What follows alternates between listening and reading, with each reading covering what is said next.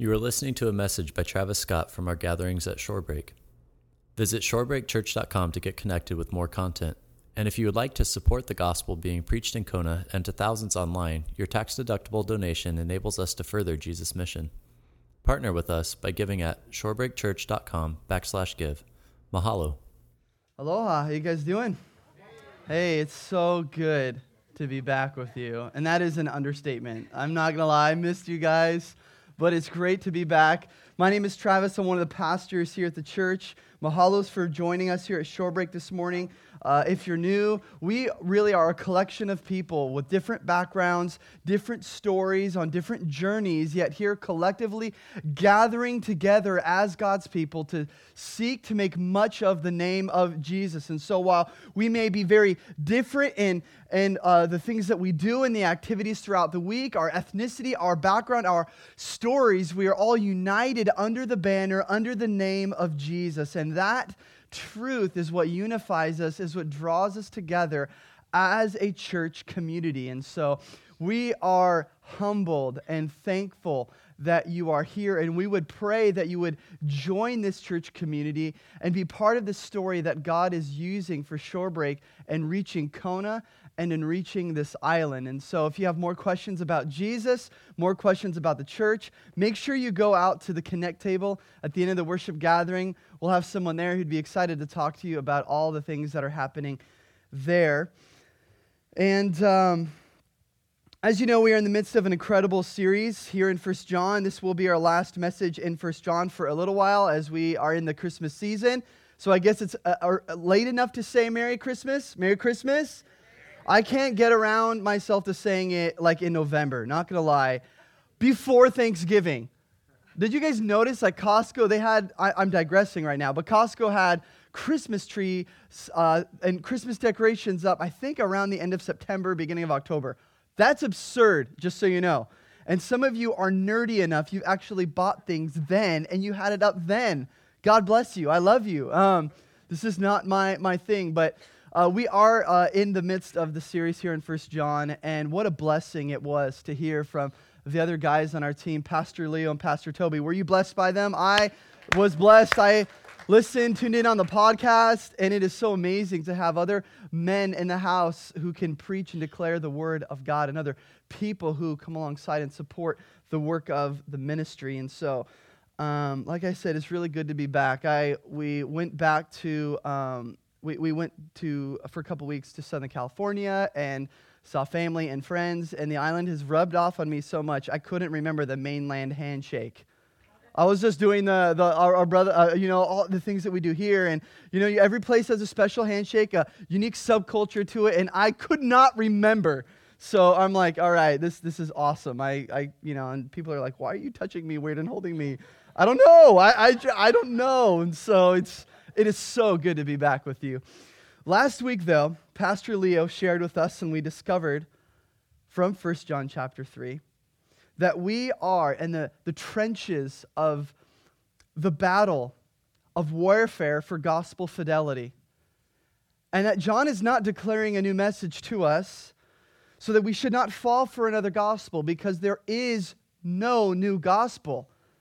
No new gospel message to be declared. This message has its roots and has its origins back, of course, all the way to really, you could say Genesis 3, where God promised the woman when she and the man, when they sinned, that God would one day crush the head of the serpent. And so the gospel immediately being given a little glimpse there is beginning to unfold, and then the fullness of the gospel is when Jesus incarnates the Christmas story, the incarnation of Jesus Christ. And so from what he declared, from what was promised before the world was created, this gospel is old and original, transforming and powerful. But if someone comes along and says, we have a new gospel, new things we want to share with you, not the case. And make no mistake about it, love comes from God. That is the gospel. That love comes from God, and then God's love flows through us. And as Pastor Leo talked about, this watermark of genuine faith, of genuine gospel transformation is the sacrificial love that God has given to us, that now we share and give to one another. that we would love one another, that we would have sacrificial, selfless love in loving our brothers and our sisters in the Lord. And the way this love is expressed is not just on a Sunday morning. You know that, right? That Sunday morning is not the only expression of love that God's covenant people share with one another, but that we as His covenant people enter into community throughout the week. We do life with each other, and those are other avenues where we're able to express this love. It's hard to love someone when you don't know them. And that's why we need to know and be known in community, loving one another, letting this be expressed in the people of God. And so the parallel given to polarize this type of love versus hatred was Cain and Abel, right? As we know, Cain killed Abel because Cain was not a man of faith. Cain could not have the love that comes from God, so Cain could not love his brother in the purest sense. He did not truly love, and the result of not having love was murder. Now, I'm not saying that people who don't know God are incapable of loving in one way or another. However, there is something to be said that there is a new love that is birthed within us when God does that work in us in regeneration. We find ourselves, maybe you found that too, that in the story of your rebirth, of you being saved, you all of a sudden love things that you never loved before. You're like, what's going on? I didn't used to. For me, I didn't care about people that much. I cared about myself. And all of a sudden I get saved and I'm like, I'm crying for someone? No, what? Are you kidding me? And I have compassion and love and for people. And that's what happens. But faith was what Abel had. And so Abel's sacrifice was accepted before God, but Cain did not have faith. Therefore, did not have love. And the ultimate sin, which could be furthest from love, you could say, is murder. And that's what Cain did. And so there's really no medium between light and darkness, righteousness and lawlessness, love or hate. Abel was marked by love. Cain was watermarked by hatred. So true love, though, we know, is fulfilled perfectly in Jesus. Jesus is the full embodiment of love. He is the expression of love. He is love. Jesus loves like no other because Jesus himself is perfectly sinless. And so we as Christians love like Jesus loved. That is what we should do.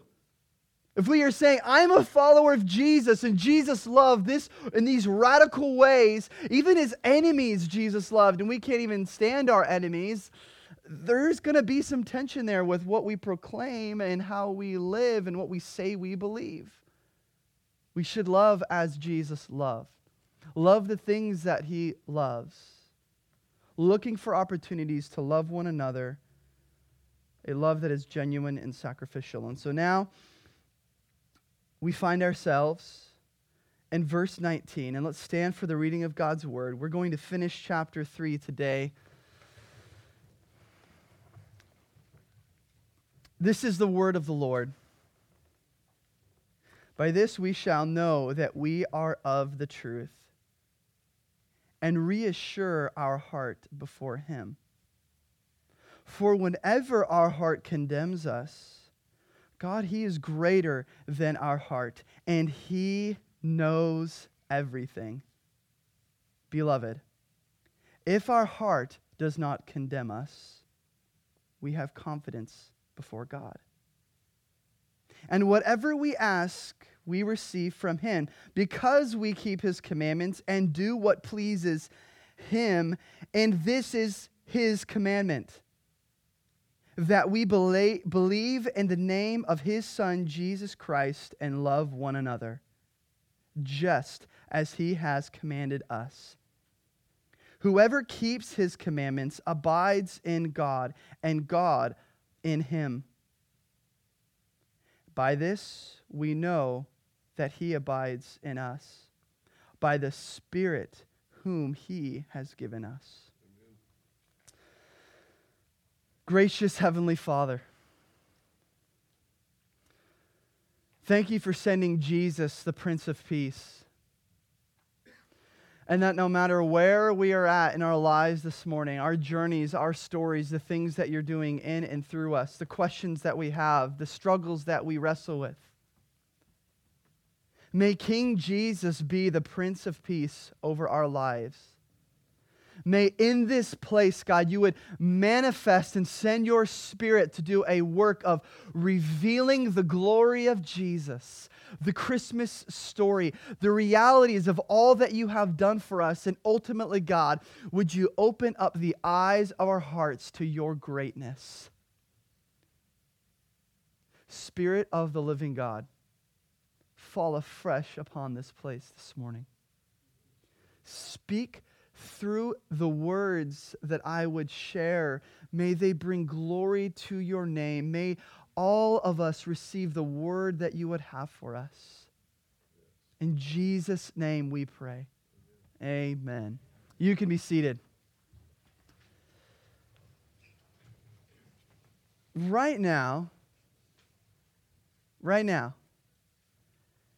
in this moment,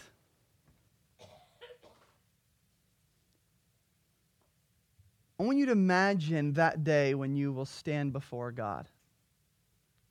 Now, just so you know, that day is coming. It is appointed once for man to die, and then comes the judgment. We die, whether we know it or not. No one dies early. We die on the day of our appointment that God has sovereignly given. And when we die, in that moment, we will stand before God. And when you see the glory of God and you see who you are, what emotions stir through your mind as you dwell upon that impending reality? What emotions are evoked? For some, excitement. Maybe for others, fear. Right now, do you feel fearful or reassured at that impending reality? Condemned or confident?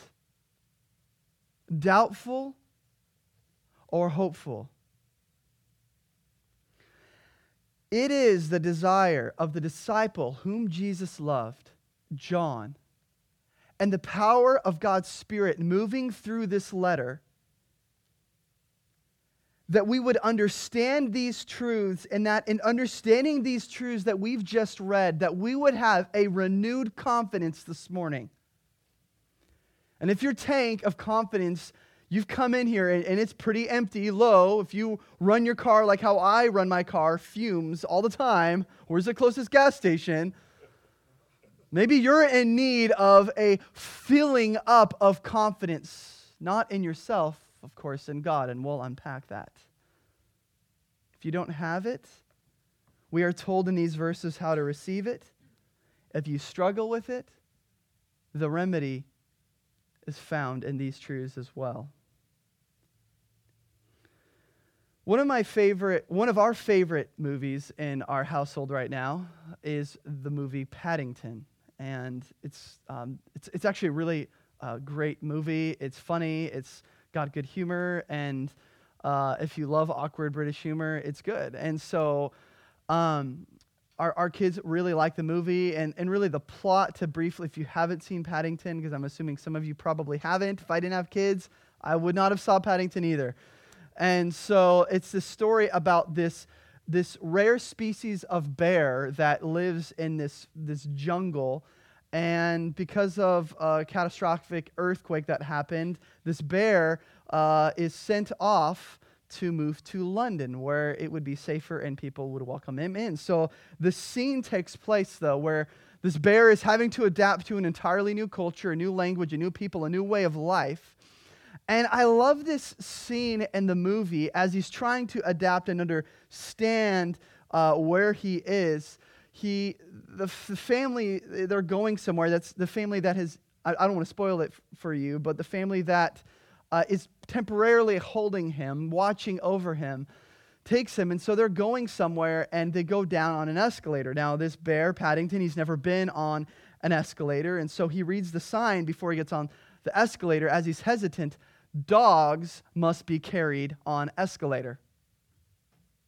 So the scene immediately switches to him grabbing some random dog, carrying the dog, and going down the escalator, right? And it's funny. It's really a great scene that happens in this movie. And then as he's going down the escalator, he sees stand right. The next sign he sees is stand right. Now, of course, that's because in busy cities, people stand right because the people who are walking down the escalator can go to the left. And so you know what he does to stand right? He just does this.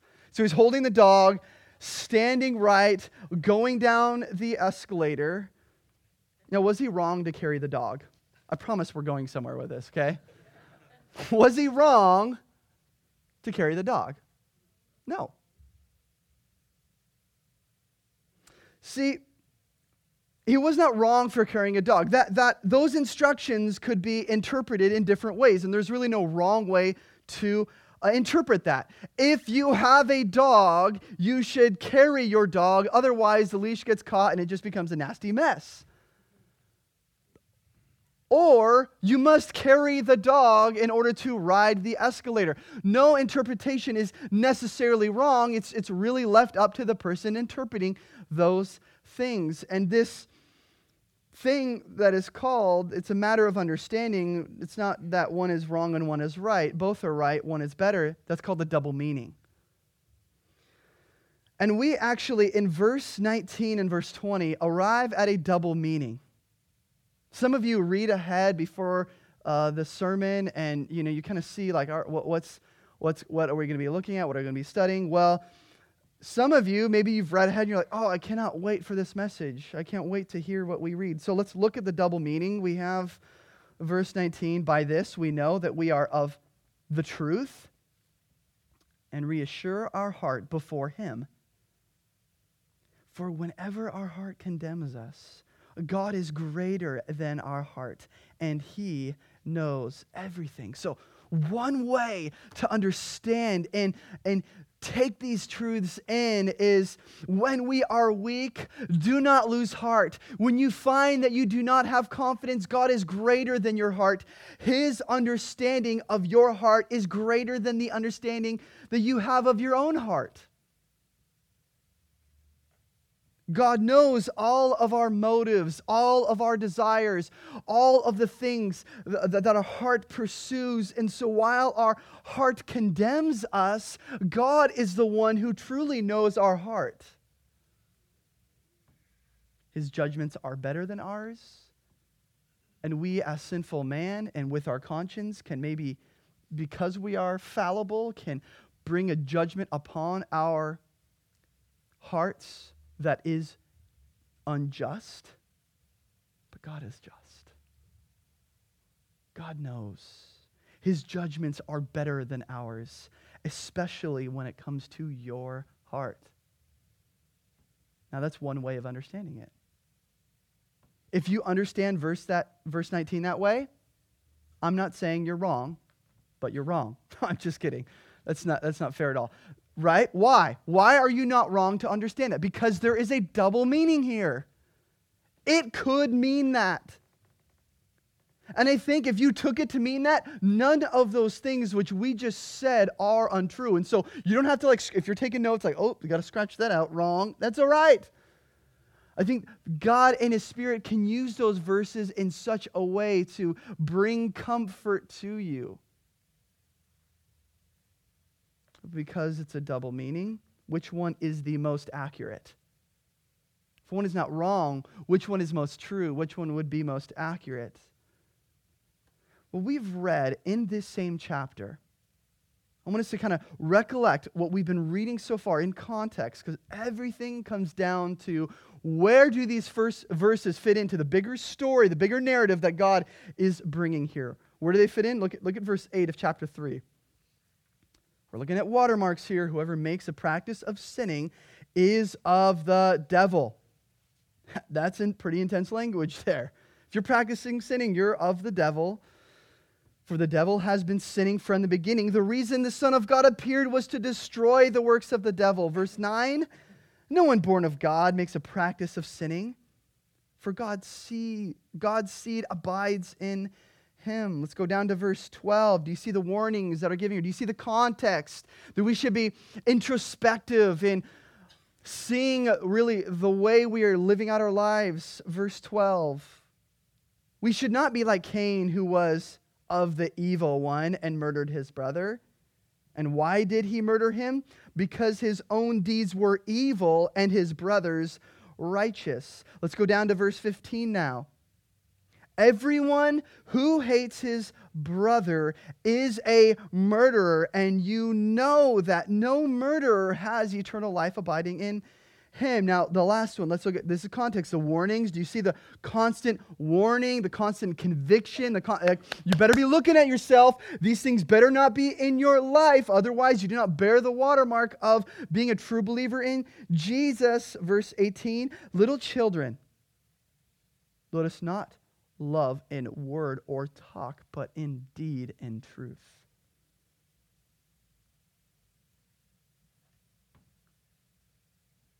In context, we are camping in sobering, convictional, warning territory. So you can take verse 19 as a comfort. We'll give you that. But is that the context? See, if we don't have these watermarks that we've just read here in all these verses, then it doesn't matter what we say. We can talk all day long. I love Jesus. He's my best friend. We're BFF. I hang out. We talk. We pray. I love him. But if our life is saying otherwise, then John is saying you don't know him. You don't bear the watermark. You were not genuine. And I want you to see that verse 19 in this double meaning, I believe verse 19 is tied back to that reality. Look at verse 19. By this, by what? By all the warnings that we've just read previously before this. By having true love. In other words, what John is trying to say here in verse 19 and verse 20, this is how you can know you're in the truth. If we are not in the truth, then we read in verse 20, for whenever our heart condemns us, do you see the different flavor this takes, the different angle? Okay, in warning, for whenever our heart condemns us, God is greater than our heart, and he knows everything.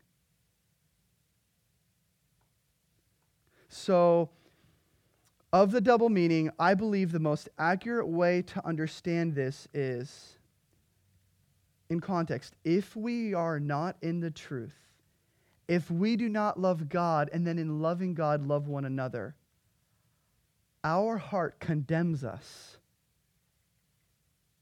We are self-condemning, self-destructive, entirely, completely depraved souls in a sinful, depraved state. And our conscience affirms this condemnation. And then some, the Bible even says, we're not talking about that in context, some have sinned and gone so far wicked that their conscience is seared and they don't even feel guilty or condemned for their sin. So if then our heart sees our own sin and our hearts condemn us, how much more does a righteous God see all the activity that happens within our hearts? And then our God brings pure, holy, righteous condemnation upon our already self-condemned hearts. You can take whichever you believe. We're not going to fight over it. However, I believe the latter is the more accurate and true to the context, the true way, the best way to interpret what's happening here. And see, in our culture, our heart is the motivation for everything we do. We've placed the heart above all other things, right? We say things like, and grandma means well, Tutu means well, when she tells us these things, follow your heart. Your heart will lead you where you are supposed to go. Your heart will let you know what's right, and your heart will let you know what's wrong. Even religious and spiritual people, non-Christians, often use this language of feeling and referring to our hearts as a way for compass and guiding our life. Lenka, who is an Australian singer and songwriter, says in her song, I don't listen to her, so don't judge me. But she says in this song she wrote, My Heart Skips a Beat. It's interesting. This is what pop culture is saying. My heart is playing tricks on me, and it's building bricks on me. I can't break through, and I can't face you. So here is a wealthy, successful singer-songwriter acknowledging that her heart condemns her. It plays tricks on her. It's one brick on top of another, bringing more weight and more condemnation upon her. I love what Bill Murray, the comedian, said. I followed my heart, and it led me to the fridge. A lot of us are like, amen. Amen. See, we in our culture place so much on our hearts. The heart is above all other things. It's the place where decisions are made, passions are birthed, direction and maps for our life are created. Sadly, many people place the heart above all other things. But the Bible, speaking of the unregenerate heart, has nothing good to say at all. Jeremiah 17:9 says, the heart is deceitful above all things. Okay, there are a lot of deceitful things happening in this world, right? Yes. ISIS creating fake passports, shootings in Southern California, people doing deceitful and wicked things. Not just major things that are read on the news of people cheating on their spouses and celebrities doing this and politicians saying that. But even corporations and banks and business, all of the deceit that happens in the world, some of us are just disheartened by it. But you know, all of those things are slim in comparison to the deceitfulness of our own hearts. The heart is deceitful, not above some things, above all things. And he goes on to say, Jeremiah the prophet, it is desperately wicked. Who can know it? Who can understand it? Who can understand it? Rhetorical question there. Who can? Can we understand our hearts? Only God. So let's draw our attention back to verse 20 then, because this is exactly what John is saying. For whenever our heart condemns us, God is greater than our hearts, and He knows everything. So when it comes to the knowledge of your heart, you need to hear me on this. There is not a corner, there is not a door shut in one of the rooms of your heart that God's light does not shine in and see. There is not a desire, not a decision, not a love of your heart that God is unaware of, because He knows everything. In fact, there are motives that we've had that we don't even understand, and God's like, I know your true motive in that.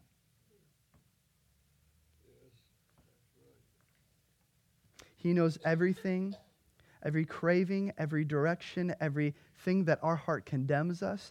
God understands it all because He knows everything. Be very wary about your heart. Amen. Is it not the same heart that we often use as a compass for life? The same heart that brings condemnation upon us when we arrive at the destination?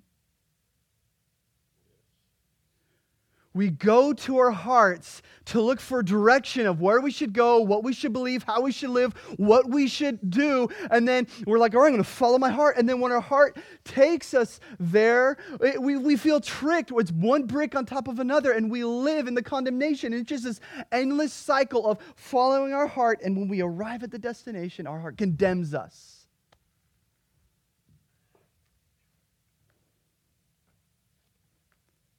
If we are looking for the heart of the problem of our problem is the problem with our heart. our heart condemns us.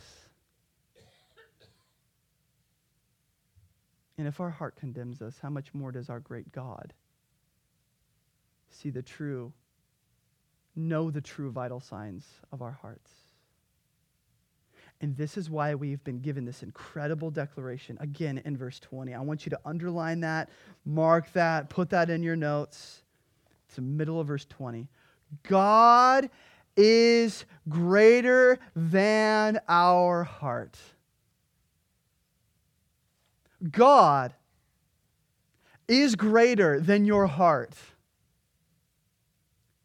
His judgments are perfect. The nucleus of your life is not your heart, but the greatness and the glory of God. The center, the motivations of all the things that happen in your heart, it's not about your heart. It's all about the glory of God. So do not follow your heart. You guard your heart.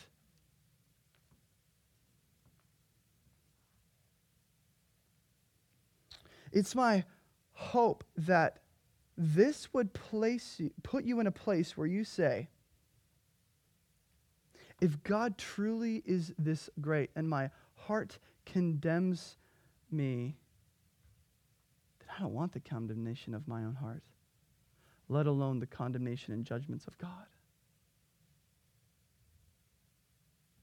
The hard heart, the unregenerate heart, the heart without the Spirit of God is self-condemning and is also under the condemnation of God, who is far greater than our hearts. But right after the heels of this sobering reality come verses now, thankfully with a little bit of comfort, some encouragement, some good news, some gospel. Look at verse 21. Beloved. In other words, if we feel like what is just been said is unloving, John reminds us, no, I'm saying this because I'm loving, because I love you. I'm willing to say the hard things because I care for you. Beloved, if our heart does not condemn us, we have confidence before God. And whatever we ask, we receive from Him because we keep His commandments and do what pleases Him. We got to have confidence before God. See, condemnation, we need to make this clarity as Christians wrestling in the struggles of this world. We need to make this distinction. Condemnation is not mainly a state of mind, okay? Now, a state of mind is simply just means emotions. Condemnation is not mainly a state of mind, your emotions. Condemnation is a state of being. Condemnation is a citizenship. Condemnation is either you are not condemned in the light of Christ or you are condemned in the darkness of the kingdom of darkness and following Satan and all of his activity, doing the will of him. That's what the scriptures say. So some should have condemnation of their hearts because they're deceived. Maybe even in John's day, some should have condemnation of their hearts like the Gnostics. But they don't, because their conscience is dark. And some should not have condemnation because they are in Christ. But they do. So you in your heart need to make the clear distinction, is what I'm experiencing emotionally the reality of my state of being? Just because you feel your state of being, your state of feeling is maybe feels like you're in condemnation, but the reality is many of you as Christians are living in that emotional state of condemnation when in reality your citizenship is in heaven. You don't need to live in the condemnation that Jesus saved you from. That your heart doesn't need to condemn you any longer because you're not condemned by God.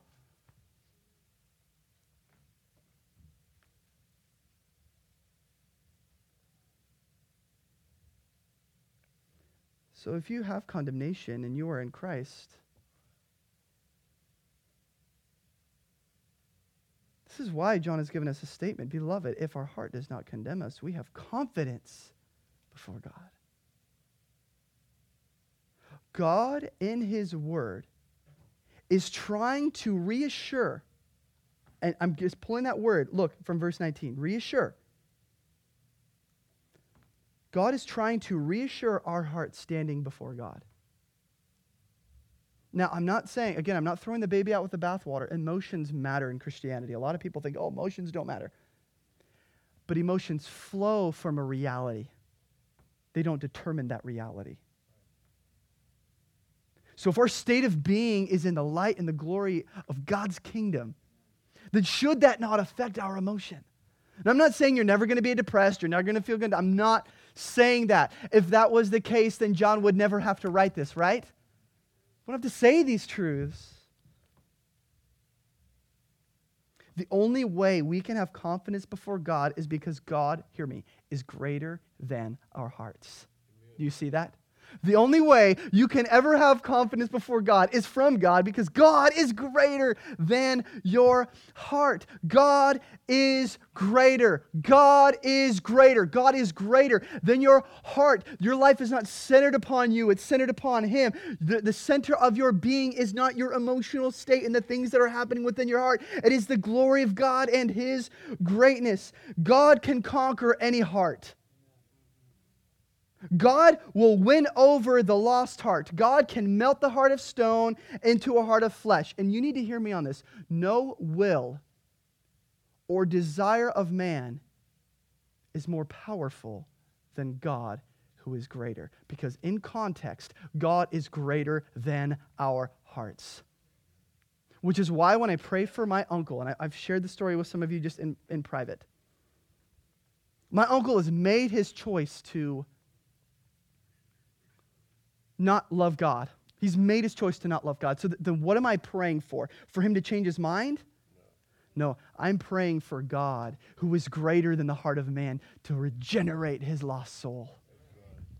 That's what we believe. This is what the Bible, it's not my words, this is the Bible. God is greater than your heart. So right now, if you're sitting in here, your conscience is seared, you don't want anything to do with God, you got invited here and you got tricked, or you just don't want to be here because you're making someone else happy. Hear me in this moment. God is greater than your heart. You better be careful in this place. When the Spirit of God moves through the declaration of His word, by His power for His glory, He does the most incredible things.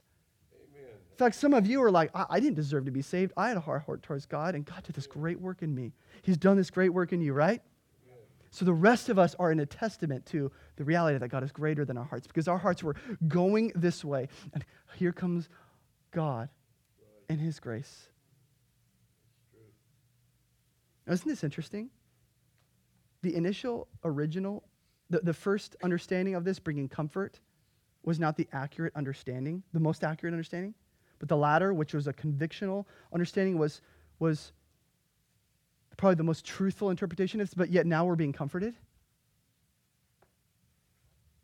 Because it's an act of His grace. Beloved, God is greater than your heart. So which means our state of being means we have no condemnation. Do you guys see here in this text? The God of all creation is going out of His way to give you confidence, to remind you that you are not condemned. Amen. May that reality that you are not condemned not just be a truth you've logged in up here, but may that sink into your soul. May it change you from the inside out. Romans 8:1. You would do well to memorize and to understand this verse if you do not know it. There is, therefore, now no condemnation for those who are in Christ Jesus. Christian, you're not condemned. Your emotional state may be toying with you. You may be in some sort of self-afflicting, weird, hyper-spiritual place in your Christian. You're not condemned, Christian. When we realize we are not condemned, we take hold of this reality. We are given a renewed confidence in God. And this confidence is something you know. And a lot of people like to keep theology up here, but listen, this renewed confidence is something experienced. That we would boldly approach the throne of his grace.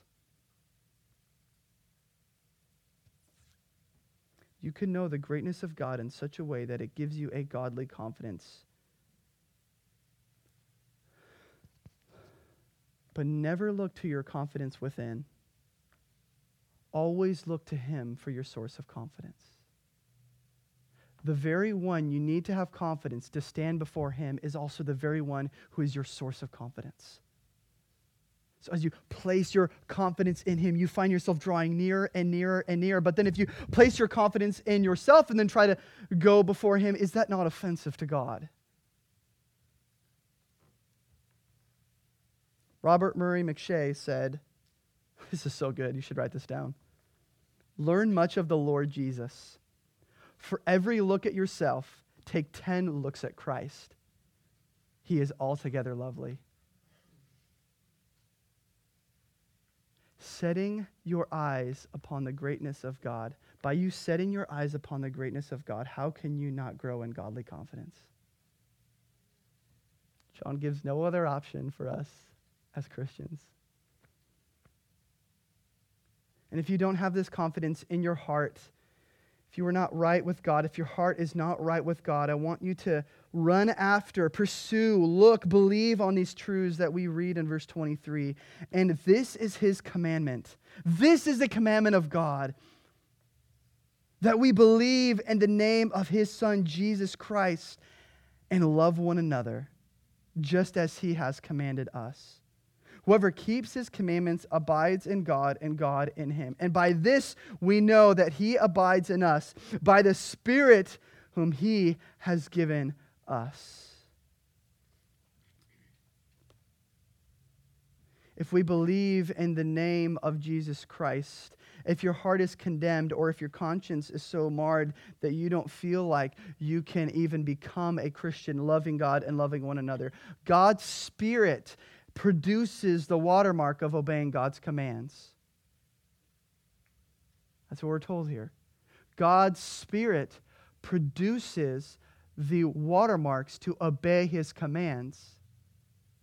And one of the part of that obedience of obeying his commands, which is birthed by the Spirit of God, is believing on the name of the Lord Jesus Christ. So you never have to muster up within yourself the ability to have faith. Faith is something that happens like when Jesus said in John chapter 3, man must be born again. Well, how is man born again? Well, the Spirit goes where it wishes. You do not come from, you do not know where it's going. So it is with everyone who is born of the Spirit.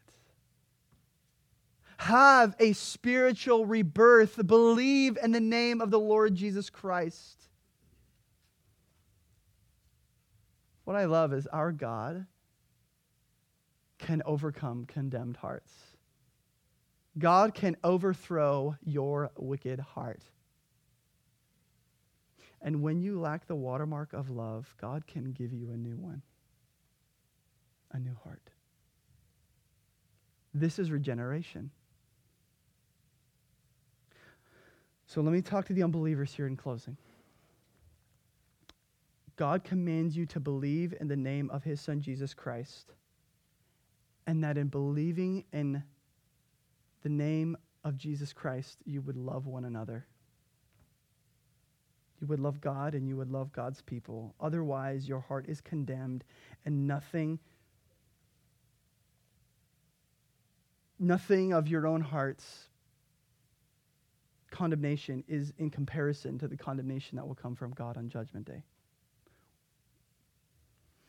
Believer, Christian, is there an area you need to confess before God? And I've been asking myself this. Or have calluses grown over our tender hearts? Let the love and the grace of God melt away that callus that wasn't there when you were saved.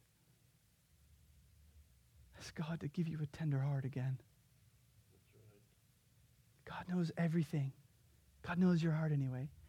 is greater than your heart.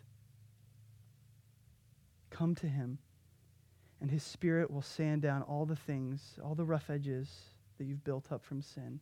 But right now, in this moment, in life, imagine the day when you will stand before God. What emotions are evoked? I hope it's confidence in all that Christ has done for you. Have your confidence in God renewed. See, the problem of our heart, the heart of our problem really is the problem of our heart. And the remedy for that problem is the greatness of God. Jesus, thank you that you pour out your Spirit, that you move in our souls, that you replace our heart of stone and you give hearts of flesh. And I pray that right now by your grace, that God, you would begin to do that work in souls in here this morning. And so if, as we're praying, as our heads are bowed and our eyes are closed, God's command to you is that you would believe in the name of the Son, of his Son, Jesus Christ. That you would love God, and that in loving God you would one another. That is what God would have for you. Respond to the gift of salvation. Respond to the movement of the Holy Spirit by placing your faith and your trust in Jesus. Confess. Let him know. Otherwise, your hearts are condemned. The condemnation of your own heart is nothing in comparison to the wrath that is coming from God. So in this moment,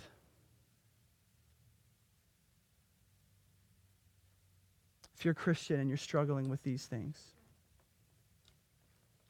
confess those things before God. Confess, give the calluses of your heart over to God and let the grace of God remove those and take those things away.